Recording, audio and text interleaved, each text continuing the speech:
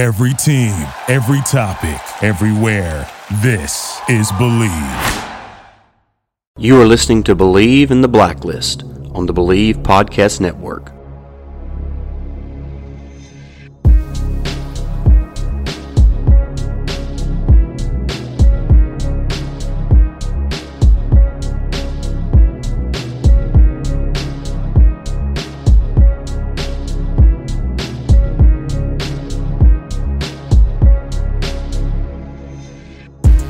Welcome back into Believe in the Blacklist, a part of the Believe Podcast Network. I am your host, Stacey Blackwood, and today's episode is going to be a little bit different. We're going to break down two different episodes instead of just one.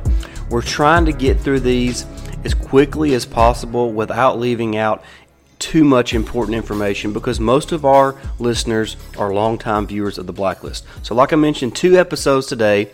The first episode we'll do is obviously episode 2 of season 1, The Freelancer, and then a little bit later we'll talk a little bit about Wu Jing. So first, The Freelancer. The episode starts out with Red and Liz being questioned about their relationship via a lie detector test. And Ressler, interesting enough, points out that Red is lying when Red says no to the question about having contact with Elizabeth before then. So that's an interesting little nugget that the show threw in there, a little 3-second clip to just kind of get everybody scratching their head. So also in this time, Cooper is discussing with the leaders of the Criminal Division of Main Justice about Red's immunity agreement. And, they're leaving no bones about it that they do not want to give him immunity. And I don't blame him. I mean, he's been one of the most wanted fugitive for 20 years. So that's all going on. Red is telling them about an accident that's going to occur at the Decatur Industrial Park. So, of course, the task force sends Ressler out there to investigate that and see what happens. And, of course, the train derailment happens and many people die. And Red believes that is the work of someone called the Freelancer who assassinates his targets through, accidents and those types of things. So then Red says he needs to meet with one of his assets to kind of get an ID of the next target of the Freelancer. So Red and Liz head to Montreal to make contact with Red's associate to get the next victim. Well, while they're sitting there at the table, actually before they even while they're sitting at the table, Red throws in these couple quotes that are just fantastic and that things that make all the theory buffs like me and all the great listeners and viewers of the Blacklist, they start scratching their head and start, writing stuff down and taking notes. But he says, if anyone asks, you are my girlfriend from Ann Arbor. And Liz is like, no, I'm not. And so Red very quickly says, fine, you can be my daughter. And Liz just kind of looks at him very strangely. So a couple little nuggets there again that the writers threw in, and so that's interesting that early in the show, just the second episode in, 10 minutes into the episode. So Liz then Red wants Liz to give his profile, and so Liz gives his profile, how he's a loner, he doesn't want to get close to anyone because it makes him vulnerable, and that's why he's so torn about Elizabeth, because he needs her and he hates that about himself. And you can tell that profile is spot on just from Reddington's reaction, his facial expressions while Liz is profiling him. So then Red gives another line when Liz asks, why am I so important to you? And Red says, what if I were to tell you that all the things you've come to know about your life are a lie? And then he ends there. And Liz is like, she has the look on her face like, what are you talking about? I need to know more. But she doesn't really ask anything. And then Red kind of catches on that he's being watched by, probably the FBI, the Montreal police, or, something like that. And so he creates a diversion, escapes out the back, and pulls the fire alarm. So then Ressler's all been out of shape. He's pissed at Liz because he thinks that Liz has let Red go, but Red's waiting on them inside the van. takes his hat off, shows Ressler the picture of Florian Ocampo, which is the next target of the Freelancer. So they get the job done while they're there in Montreal. Now, Liz and Ressler go and pay Floriana a visit to tell her what's going on, that, somebody's trying to assassinate her, that she needs to take precautions, but there's an event going on, a fundraising event, and she does not want to cancel. So she just decides to move the event and, kind of bring on more security plus the FBI. So the reason why the Freelancer is in this, and the reason why this is so important to Red, is that her husband was murdered by the Everhart cartel because they run a foundation that fights against human trafficking and sex trafficking. Now, obviously, the task force is struggling to identify the Freelancer, looking through all the documents of the people that are invited to the fundraiser and things like that. And Red's like, look, I want to help you guys, but until you meet the terms of my agreement, I can't really do anything else to help you. So Main Justice approves the immunity agreement, obviously with some hesitation, but they really need to catch the Freelancer. So they agreed to the immunity agreement, and now Liz and Red and Ressler and all of them are going to go to Floriana's fundraiser to try to catch the Freelancer. And this is when we're first introduced to Dembe and Luli. So Dembe is obviously still a big part of the show. Luli is no longer with the show, and we'll talk more about that as those episodes grow closer. But that's when we first meet those two characters. Now, Red points out the Freelancer while they're at the party or at the fundraiser, and then the foot chase ensues, and of course Ressler is trying to chase after him. It seems like every episode he's in a dogfight with somebody, or he's jumping off a bridge like he was in the pilot episode.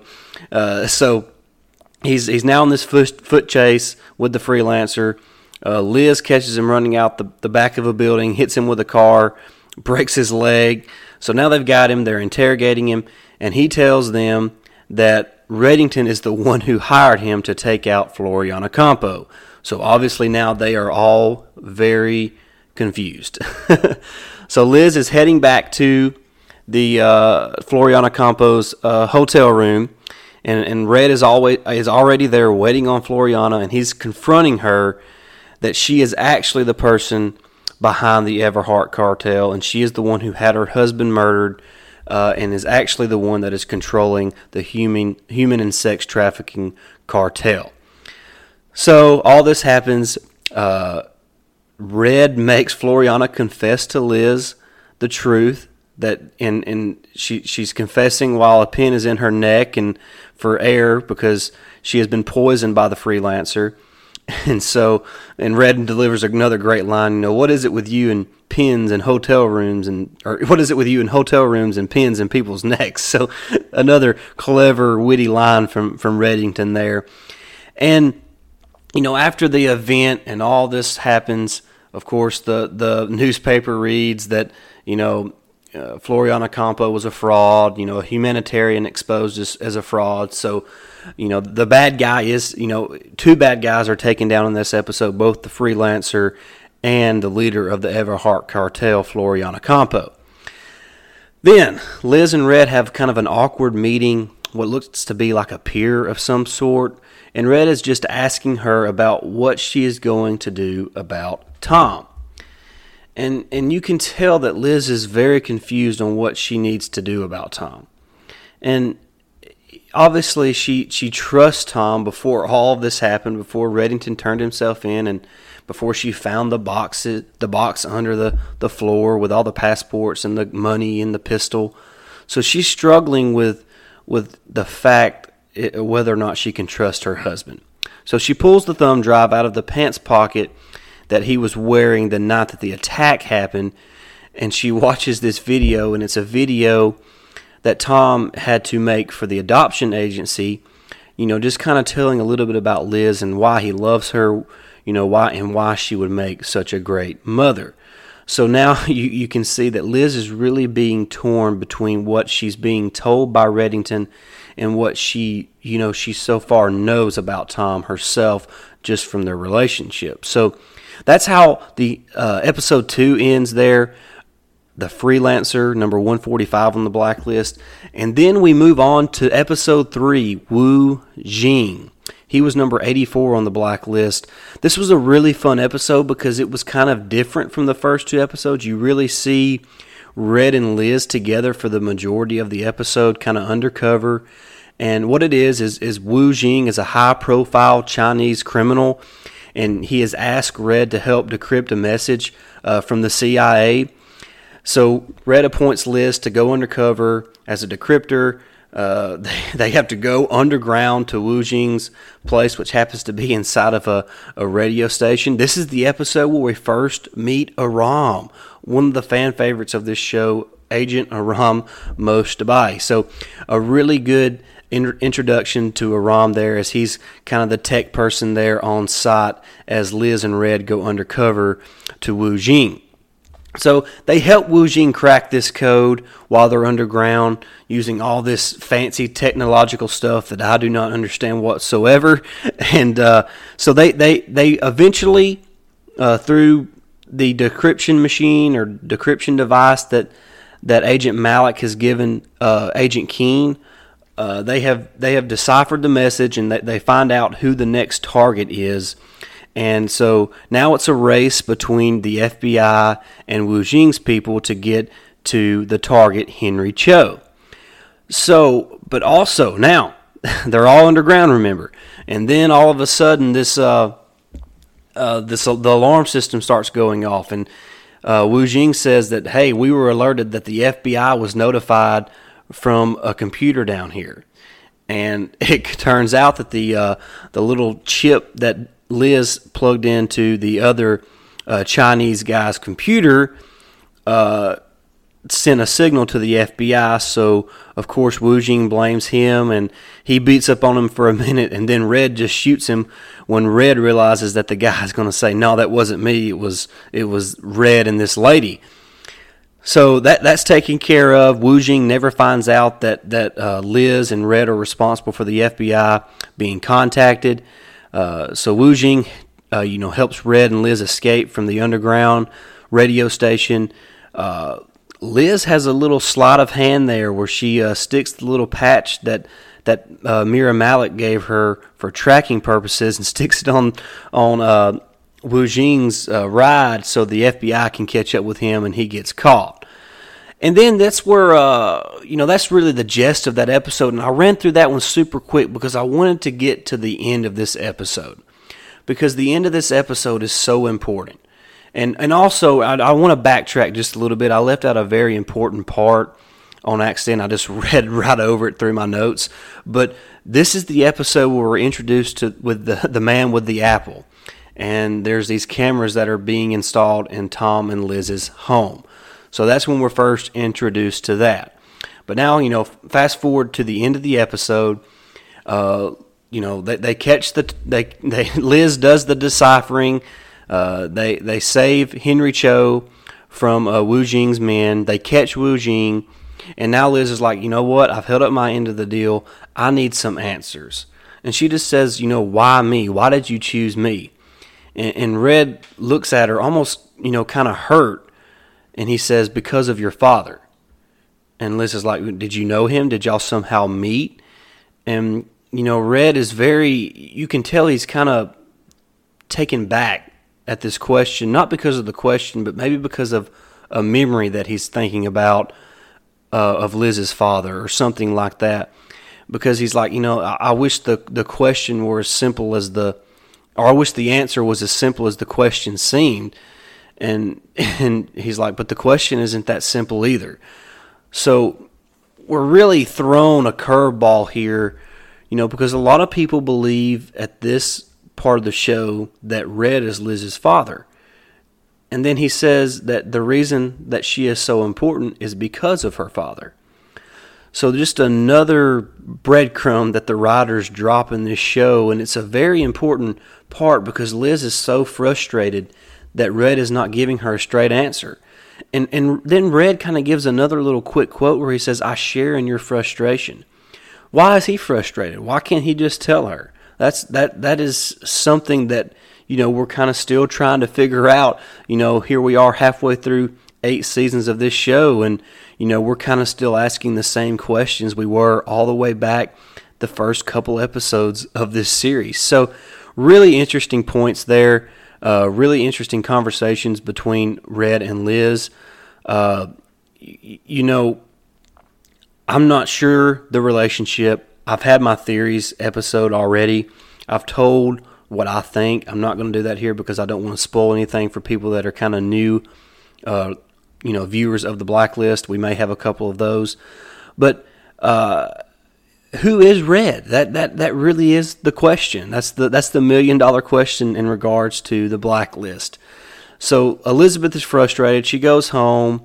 Her friend Ellie and all her other friends have thrown a party, and Tom's healing up. They wanted to be there for Tom and for Liz, so there's a party there, and Liz kind of feels out of place. You can tell, and she's just kind of standing there as the episode ends, and is just kind of, she looks like she feels alone in that moment. And, I want to go back. I rushed over this episode, but I want to go back and touch on one more key point about this episode. At the very beginning of the episode, Liz gets the ballistics from the handgun that was found in the box under the floor, turns it in, to get it traced if it's linked to any crimes that have been previously committed in the database. Well, it comes back that all that information is classified. So Liz doesn't get any information. Ressler and Cooper find out that she's trying to get the ballistic report from that handgun. So they obviously have questions about Liz and who she is, and if she has any ties to Reddington. Is her husband somebody else other than just a 4th grade teacher? So a lot of questions are being raised in these episodes. And then at the end, Wu Jing's payment to Red was in an envelope, and at the end of the episode, Red opens the envelope, and it says 042983. At this point in time, we have no idea what that number means. Is it a code? Is it a date? What exactly are those numbers? So great questions there at the end of the 3rd episode here in Season 1. All right, guys, I'm going to head out now, but before I do, make sure you are subscribed to the podcast on Apple Podcasts. Leave us a 5-star written review. We would greatly appreciate that. If you don't listen to us on Apple Podcasts, follow us on Spotify, Amazon Music, Stitcher. You can find us on all the major podcast platforms. And then make sure you head over to Twitter and follow us at Believe Blacklist. That's BLEAV Blacklist on Twitter. And we would greatly appreciate all the interaction there and the follows. This has been a blast. I can't wait to do another one. Y'all stay safe, be good, and we'll talk again soon.